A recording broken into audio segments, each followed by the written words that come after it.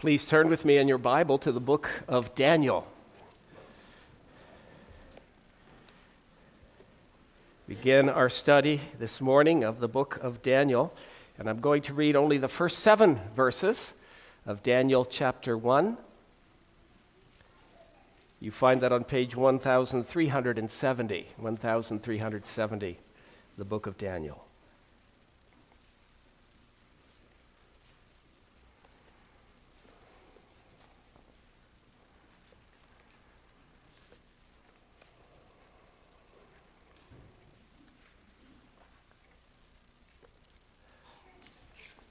Let us hear the word of the Lord. In the 3rd year of the reign of Jehoiakim, king of Judah, Nebuchadnezzar, king of Babylon, came to Jerusalem and besieged it. And the Lord gave Jehoiakim, king of Judah, into his hand with some of the articles of the house of God, which he carried into the land of Shinar to the house of his God. And he brought the articles into the treasure house of his God. Then the king instructed Ashpenaz, the master of his eunuchs, to bring some of the children of Israel and some of the king's descendants and some of the nobles, young men in whom there was no blemish, but good-looking, gifted in all wisdom, possessing knowledge and quick to understand, who had ability to serve in the king's palace, and whom they might teach the language and literature of the Chaldeans. And the king appointed for them a daily provision of the king's delicacies and of the wine which he drank, and 3 years of training for them, so that at the end of that time they might serve before the king. Now from among those of the sons of Judah were Daniel, Hananiah, Mishael, and Azariah. To them the chief of the eunuchs gave names. He gave Daniel the name Belteshazzar, to Hananiah, Shadrach, to Mishael, Meshach, and to Azariah, Abednego. So far, the reading of God's holy word.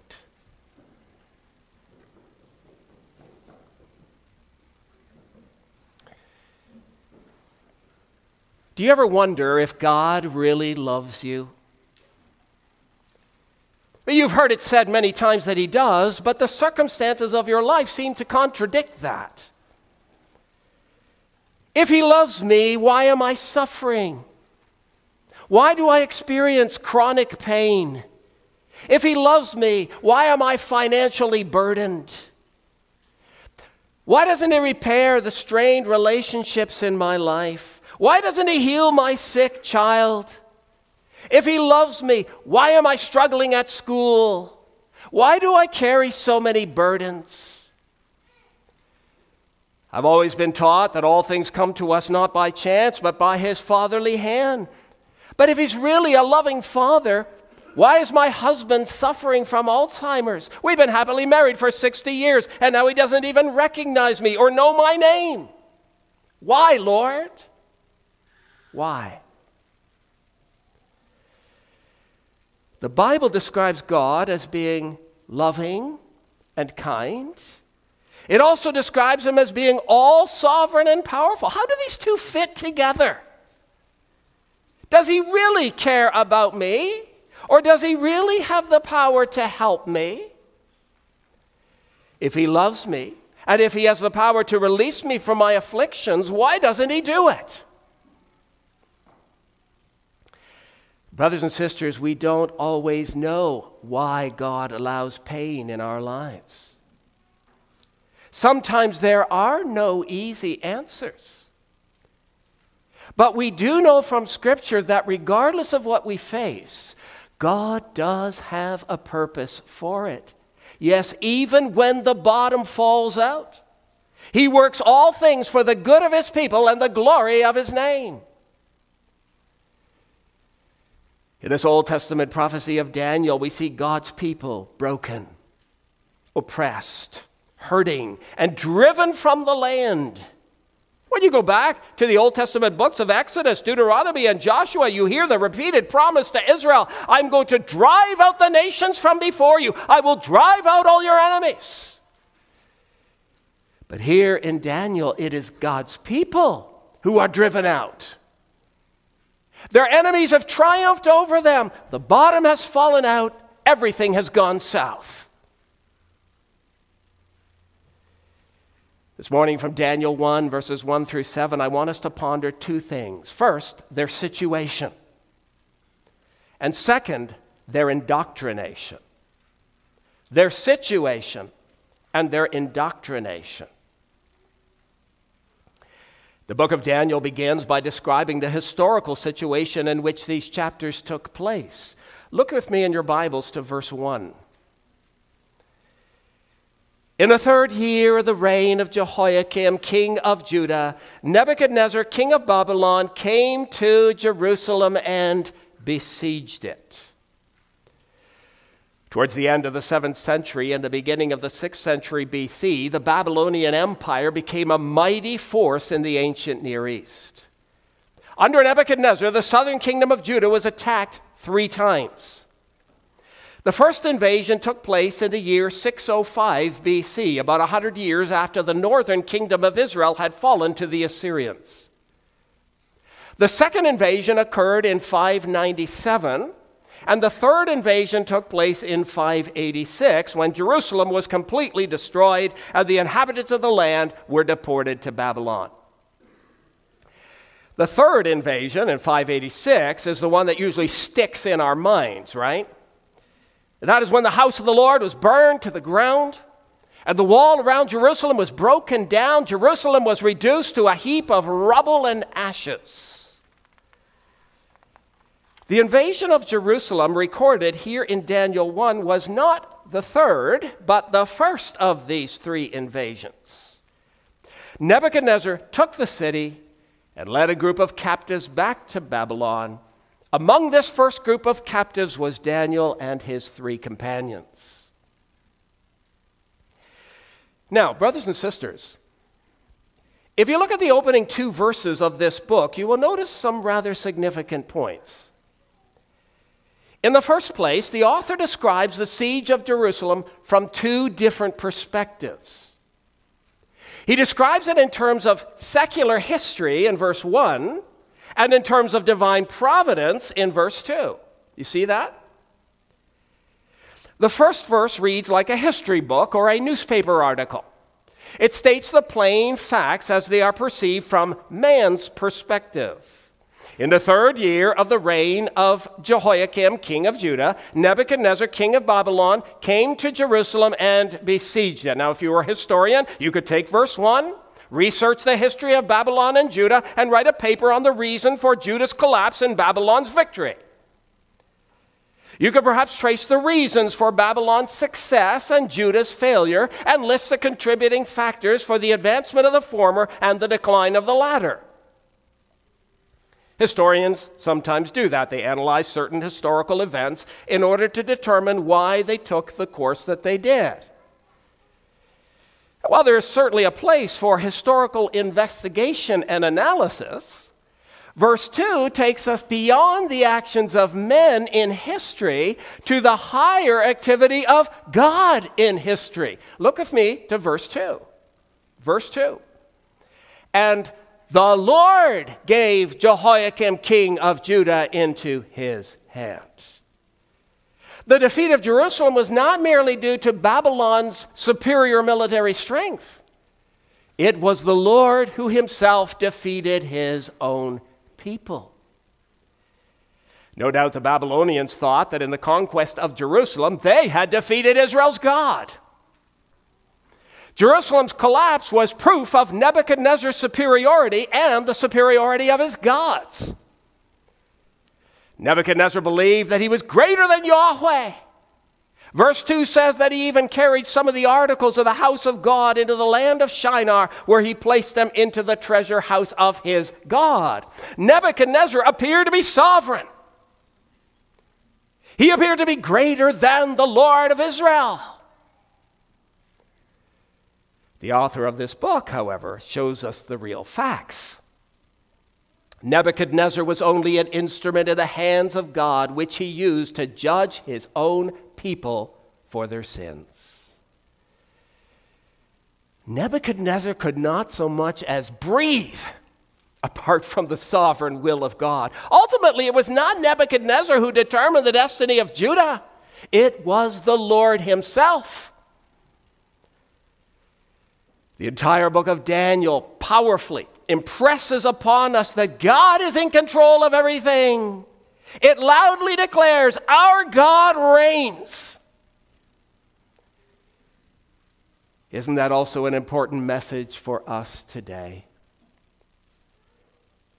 In the chaos and instability of our world, we need to know that our God is on the throne. World leaders may flex their muscles. Dictators may assert their authority. Presidents and prime ministers may make their boasts and pursue their greedy goals. But in the midst of it all, our God reigns. Keep that in mind as you watch the evening news. When you open the morning newspaper, let it comfort your heart. Yes, there are disturbing things in our world, to be sure, but ultimately nothing escapes God's attention and nothing can thwart his plans. The Lord was directing the events of Daniel's world, and he is still directing every ruler, every politician, every president, every prime minister and nation today.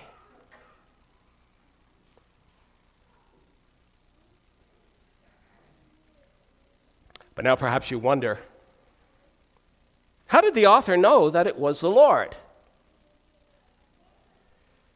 Was it divinely revealed to him? Or did he just reason that since the Lord is ruler of all things, he must also be in control of this situation? How did the author know that this tragedy was in the hands of the Lord? I believe the answer is this. He knew the prophetic word. He knew the prophetic word. During the reign of Hezekiah, the prophet Isaiah said in the 39th chapter, "Behold, the days are coming when all that is in your house and what your fathers have accumulated until this day shall be carried to Babylon. Nothing shall be left, says the Lord. And they shall take away some of your sons who will descend from you, whom you will beget, and they shall be eunuchs in the palace of the king of Babylon." The Lord had predicted through the prophet Isaiah that these things would take place. But already long before the prophet Isaiah, the Lord had set forth his warning to covenant breakers. The invasion of Jerusalem was a direct fulfillment of the promise God made in his covenant with Moses.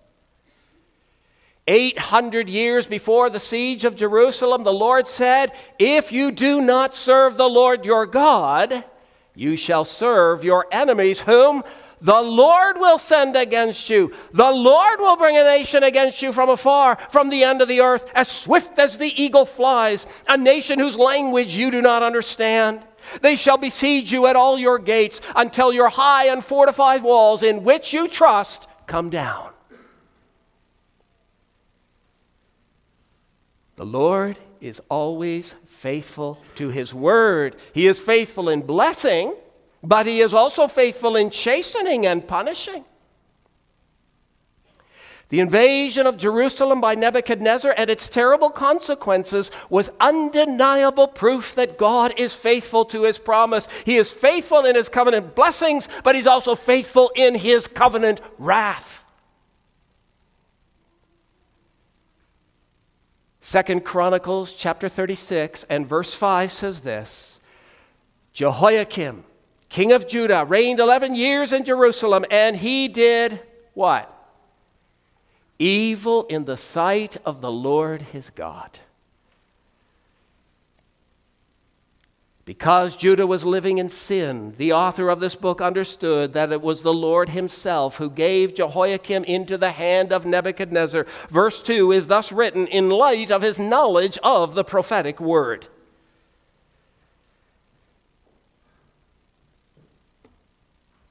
Now, congregation, imagine what it must have been like for the people of Judah. Bring yourself back there for a moment. One day you're enjoying your freedom, enjoying your family, and discussing the future with your children. But the next day you hear the boots of the Babylonian soldiers marching up your street.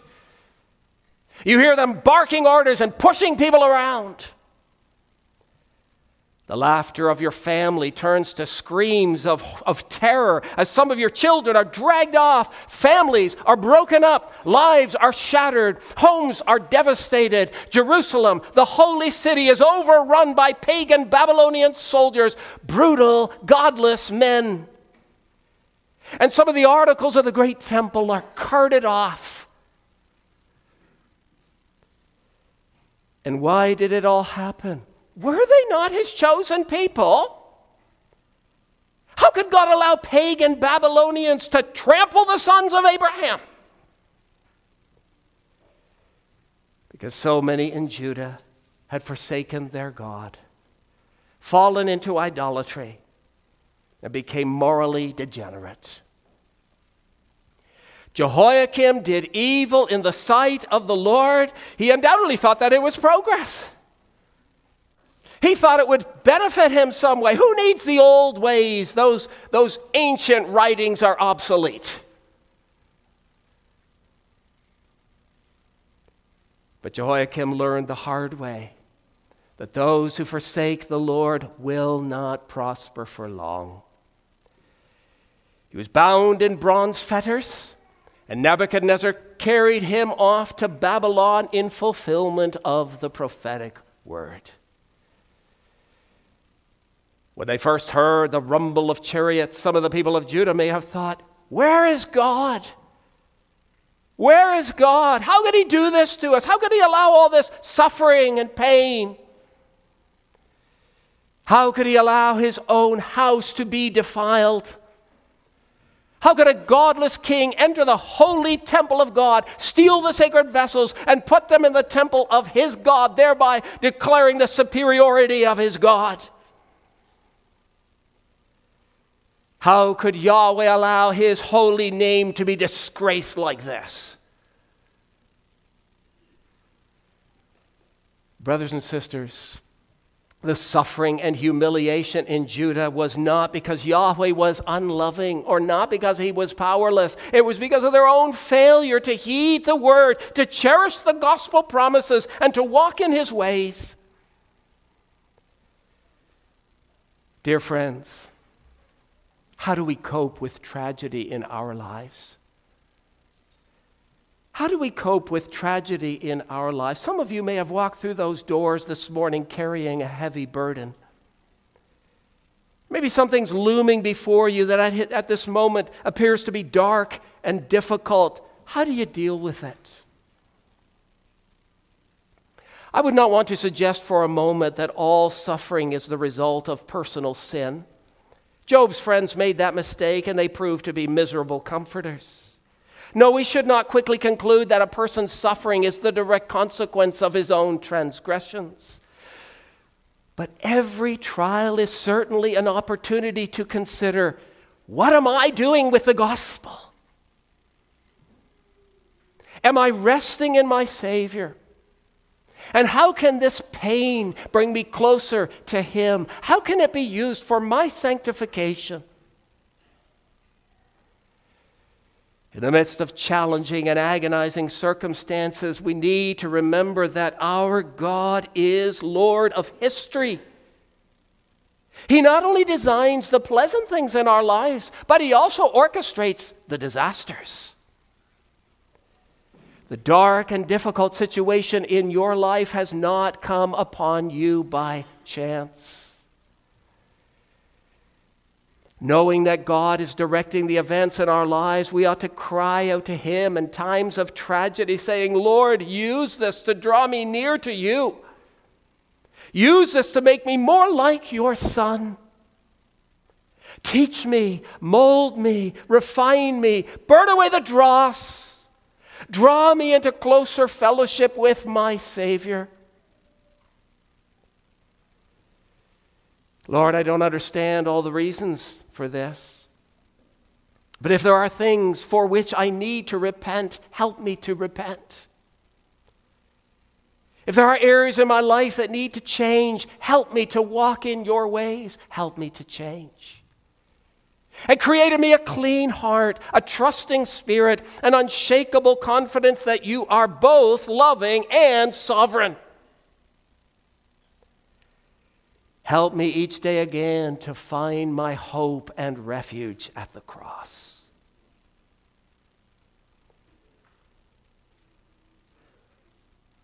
So that's point number one, their situation. They were troubled, wounded, humiliated, and in desperate need of comfort and divine mercy. If that describes any of you this morning, I urge you to open your Bible, read of Christ, believe his promises, commit your ways to him, walk in his ways, and pray that he will refine you in the midst of bitter providences.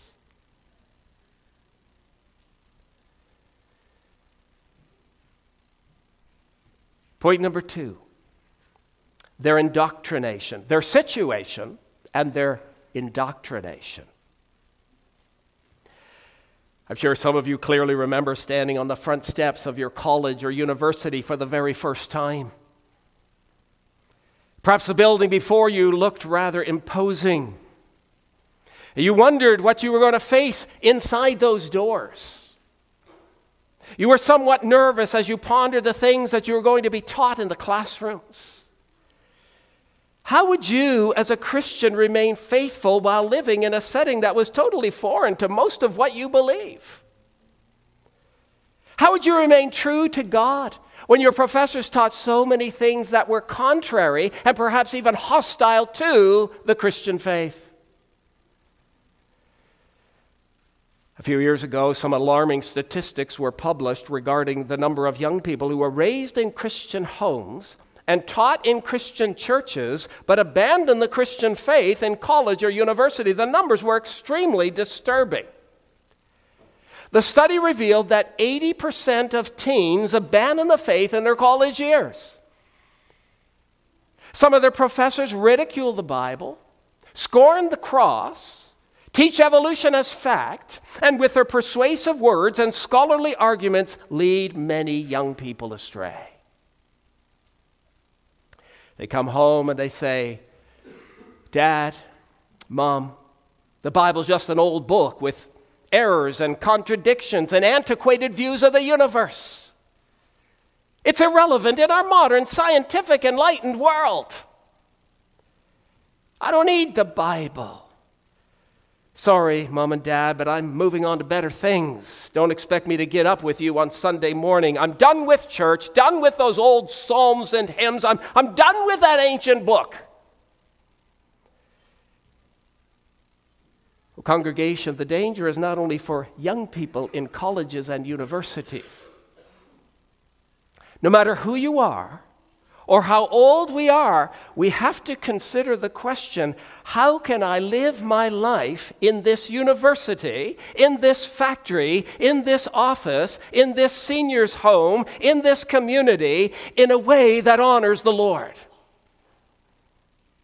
How can I survive in a culture that has become so far removed from biblical values?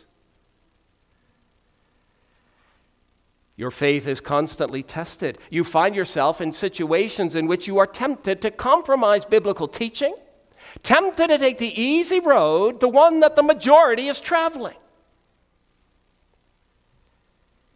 We have a natural tendency to simply float with the current, to go with the crowd, to embrace what is popular and socially acceptable. So often we desire the approval of people rather than the approval of God.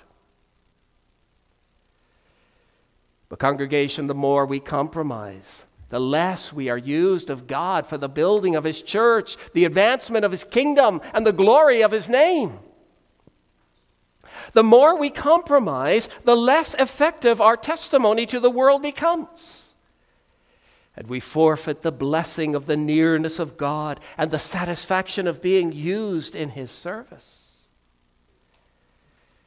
It's not easy living in a secular society in which the absolutes of God's word are so often ignored or even scorned. But God does not promise you an easy life or a smoothly paved road. He calls you to loving obedience and faithfulness regardless of the situation in which you find yourself. In the book of Daniel, some of the people of Israel found themselves in the midst of a thoroughly man-centered environment. In Nebuchadnezzar's day, Babylon was what we might call a secular humanist society. It gloried in man and his accomplishments. The attitude of Babylon is summed up in the words of its king in the 4th chapter. You remember those words? You recall what Nebuchadnezzar said? Is this not great Babylon, which I have built for a royal dwelling by my mighty power and for the honor of my majesty? Babylon was man-centered, proud. It was a humanistic society. They gloried in man. And it was here that a certain young Daniel and his friends found themselves. Having subdued Jerusalem, verses 1 and 2, Nebuchadnezzar instructed Ashpenaz, the master of his eunuchs, to bring some of the Israelites and some of the king's descendants and some of the nobles to Babylon. He specified, verse 4, that they had to be young men, without blemish, good-looking, gifted in all wisdom, possessing knowledge and quick to understand. In other words, brothers and sisters, he wanted the cream of the crop, the best of the best. While Nebuchadnezzar was a proud man, an arrogant man, he was certainly not lacking in intelligence. He wanted the young men of Judah brought to Babylon for a specific reason. His plan was to educate them in the language, literature, and customs of the Chaldeans, to groom them and retrain them in the ways of Babylon. Nebuchadnezzar evidently understood the saying, you can't teach an old dog new tricks. Therefore, he chose young, energetic, but impressionable men. He wanted to shape these outstanding young people for his own service. Nebuchadnezzar knew that subduing a nation required more than mere military strength. In order to really subdue the nation, he wanted to retrain their leadership so that he could use them not only in his own palace, but also in his future dealings with Jerusalem. What better men could he have for dealing with Jewish people than the sons of Jerusalem's nobility? Therefore, Nebuchadnezzar wanted these men to be thoroughly indoctrinated into the Babylonian way of life. He was determined that these young leaders would learn how to live, think, talk, and conduct themselves like loyal citizens of Babylon. The intention was to largely erase from their minds the remembrance of their former ways. And notice the tactics that Nebuchadnezzar used to achieve his goal. First of all, the obvious. He removed them from their land.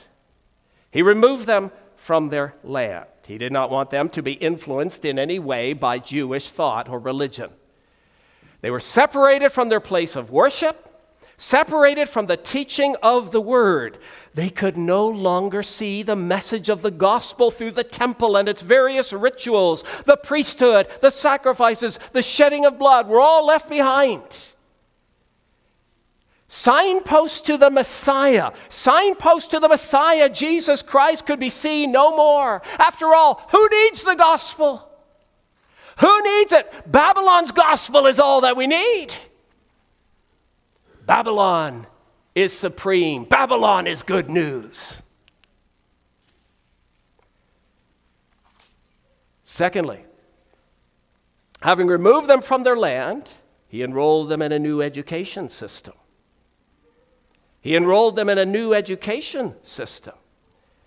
Instead of being instructed in the Torah, the law of God, Nebuchadnezzar had them instructed in the language and literature of the Chaldeans, verse 4b. It was an education that left the true God entirely out of the picture. He enrolled them in the University of Babylon, and paid all their tuition, all their costs. At the University of Babylon, they undoubtedly learned about such things as magic, sorcery, charms, and astrology. They had to study the religion and philosophy of pagans, as some of you do in university. While it was the very best that Babylon had to offer, it was a completely inadequate worldview, one that could stimulate the intellect but never truly satisfy the soul. You see, the fear of the Lord is the beginning of wisdom, and the fear of the Lord is the beginning of knowledge. Have you ever heard a lecture or an interview, perhaps on the news, with a big-name professor with a PhD? The man sounds very educated, intelligent, and articulate, but when the interview is over, you realize that he has said absolutely nothing that satisfies the soul. He may have impressed his audience with his brilliance, but he has left God out of the picture entirely. And the words of Solomon come to mind: vanity of vanities, all is vanity. That's how these young men must have felt in the University of Babylon. Some of their education was perhaps practical and profitable and useful to them in years to come. They may have benefited. Daniel may have benefited to some degree from this education in the years to come. But with respect to the age-old questions of origin, meaning, purpose, and destiny, they could identify with Solomon. All is vanity and a grasping for the wind.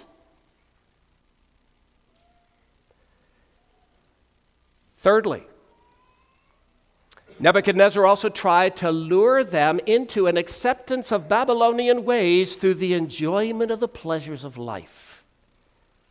Through the enjoyment of the pleasures of life. Look at verse 5. Verse 5. And the king appointed for them a daily provision of the king's delicacies and of the wine which he drank. The young men were to be given the finest delicacies of food the city of Babylon could provide. They would be seduced through the pleasures of Babylon to accept their new position. High living, good times, wining, dining, and comfort would wean them away from their commitment to Jerusalem and its God. The good life. It could hardly get better than this. And then fourthly, not only did he remove them from their land, enroll them in a new education system, and provide them with the pleasures of life, but he also altered the young men's names. He also altered the young men's names. Look with me, please, to verses 6 and 7. Now from among those of the sons of Judah were Daniel, Hananiah, Mishael, and Azariah. To them the chief of the eunuchs gave names. He gave Daniel the name Belteshazzar, to Hananiah, Shadrach, to Mishael, Meshach, and to Azariah, Abednego. The name change is obviously very significant. The Jewish names of these four men would have been to them a constant reminder of their origin and religious roots. You see, each of the Hebrew names contained a name of God, and each of them had a spiritual meaning. Daniel and Mishael each contained the name El, which means God. Daniel means God is my judge, and Mishael means who is like God. The other two names, Hananiah and Azariah, both contained a shortened form of the name Yahweh, the covenant name for God. Hananiah means Yahweh is gracious, and Azariah means Yahweh is my helper. You could see how the names of these men would have been a reminder to them of their history, and also a reminder to remain faithful to Israel's God. The new names that were assigned to them were a direct challenge to their faith. Each of the new names contained a reference to one of the false gods of Babylon. They all incorporated the names of Babylonian deities. Belteshazzar, Bel protects his life. Shadrach, the command of Aku, the moon god. Meshach, who is like Aku? Abednego, servant of Nebo. You see what's going on here? By giving them these names, Nebuchadnezzar was suggesting that these men, who had once been servants of Israel's God, were now the servants of the gods of Babylon. Those who had once worshipped and served Yahweh would now be expected to worship and serve the Babylonian deities, who were, after all, supreme. He wanted them to think of themselves as citizens of Babylon rather than citizens of Jerusalem. If they began to think like Babylonians, then perhaps they would begin to live like Babylonians. And so Nebuchadnezzar removed them from their land, enrolled them in a new education system, provided them with all the pleasures of life, and gave them a new identity. It was all part of an indoctrination process designed to assimilate them into Babylonian culture, religion, and values. They should consider themselves privileged to be in such a prominent position, honored.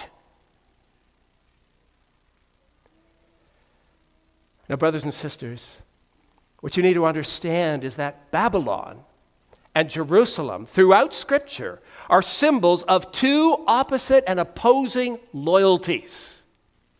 Two opposite and opposing loyalties. Babylon represents the city of man, and Jerusalem represents what Augustine called the city of God. Babylon represents the society of this world, and Jerusalem represents the society of God. The indoctrination process of the young men was therefore much more significant than a mere shifting of national loyalties. We need to recognize that behind the actions of Nebuchadnezzar is the activity of Satan and the powers of darkness and the conflict between darkness and light. Some of the questions with which Daniel and his three friends were faced were these. Will I live for the city of God or the city of man? Will I live by God's standard or man's? Will I be absorbed into man's system, or will I stand by God's unchanging and eternal truth? Will I cling to the messianic promises, or will I forsake them? Will I love, trust, and serve Yahweh, or will I embrace my new name and all that it represents? The congregation, these are questions that you ought to consider as well. Perhaps you're not faced with the same indoctrination process as Daniel and his friends, but Satan also wants you to be swallowed up by the city of man. He will do all that he can to remove you from the place of worship and the fellowship of God's people. He will try to alter your thinking through corrupt education, advertising, and man-centered media.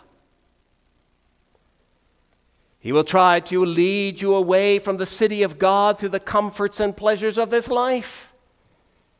And he will try to get you to identify with the false gods of the world rather than the true and living God of heaven and earth. The spiritual conflict that Daniel and his companions faced is similar to the spiritual conflict that you also face today. Congregation and young people, will you stand by the principles of the city of God? Or will you compromise and be absorbed into the city of man? We will consider next week, the Lord willing, how Daniel and his friends responded. But I want to ask each one of you today, where is your loyalty? Where is your heart? Are you drawn to the attractions of the here and now, the visible and physical? Or are you devoted to the one who alone can satisfy your hunger and quench your thirst? The apostle said in Colossians chapter 3, "If then you were raised with Christ, seek those things which are above, where Christ is, sitting at the right hand of God. Set your mind on things above, not on things of the earth, for you died, and your life is hidden with Christ in God. When Christ, who is our life, appears, then you also will appear with him in glory."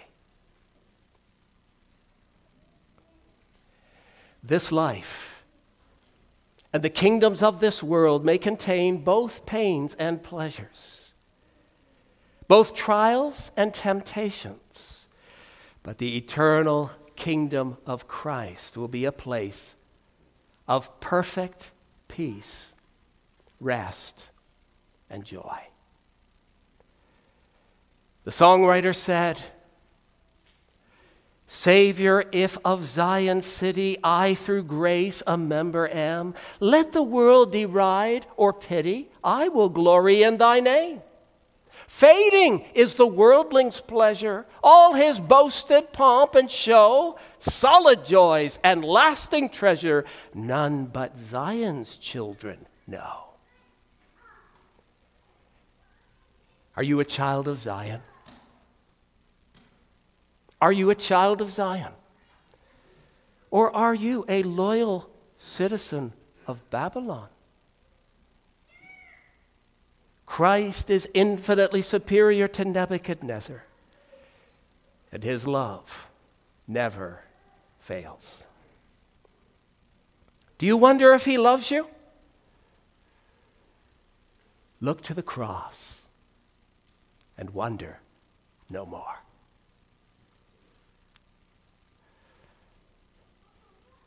Let us pray.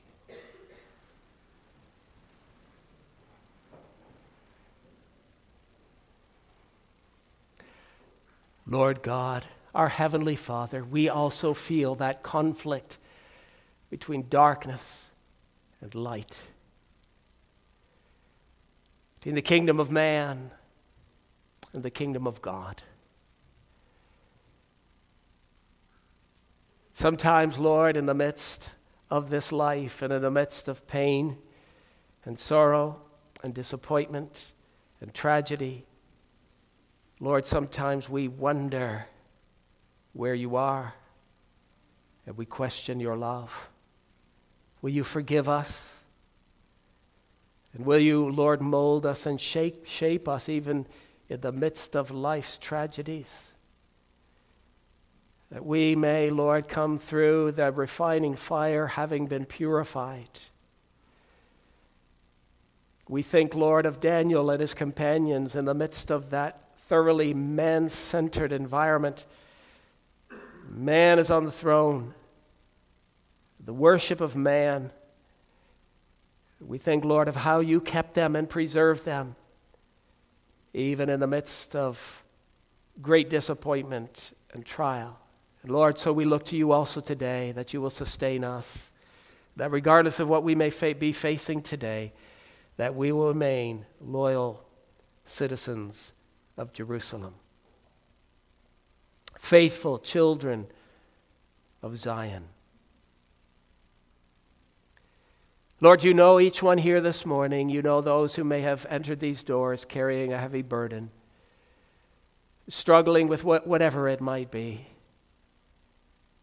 We pray that each one of us, Lord, may look to you.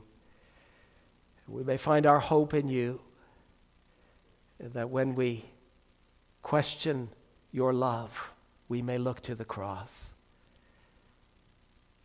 Oh Lord, where there was that profound display of incomprehensible love. And so, Lord, turn our hearts, each one, to you, and make us faithful in the midst of this generation, when it's so easy and so tempting to be simply absorbed into the world into the thinking, the worldview, the mindset, the pleasures of the world. Keep us, guard us and our children, that we may continue to be steadfast as children of Zion. In the name of Christ Jesus we pray. Amen.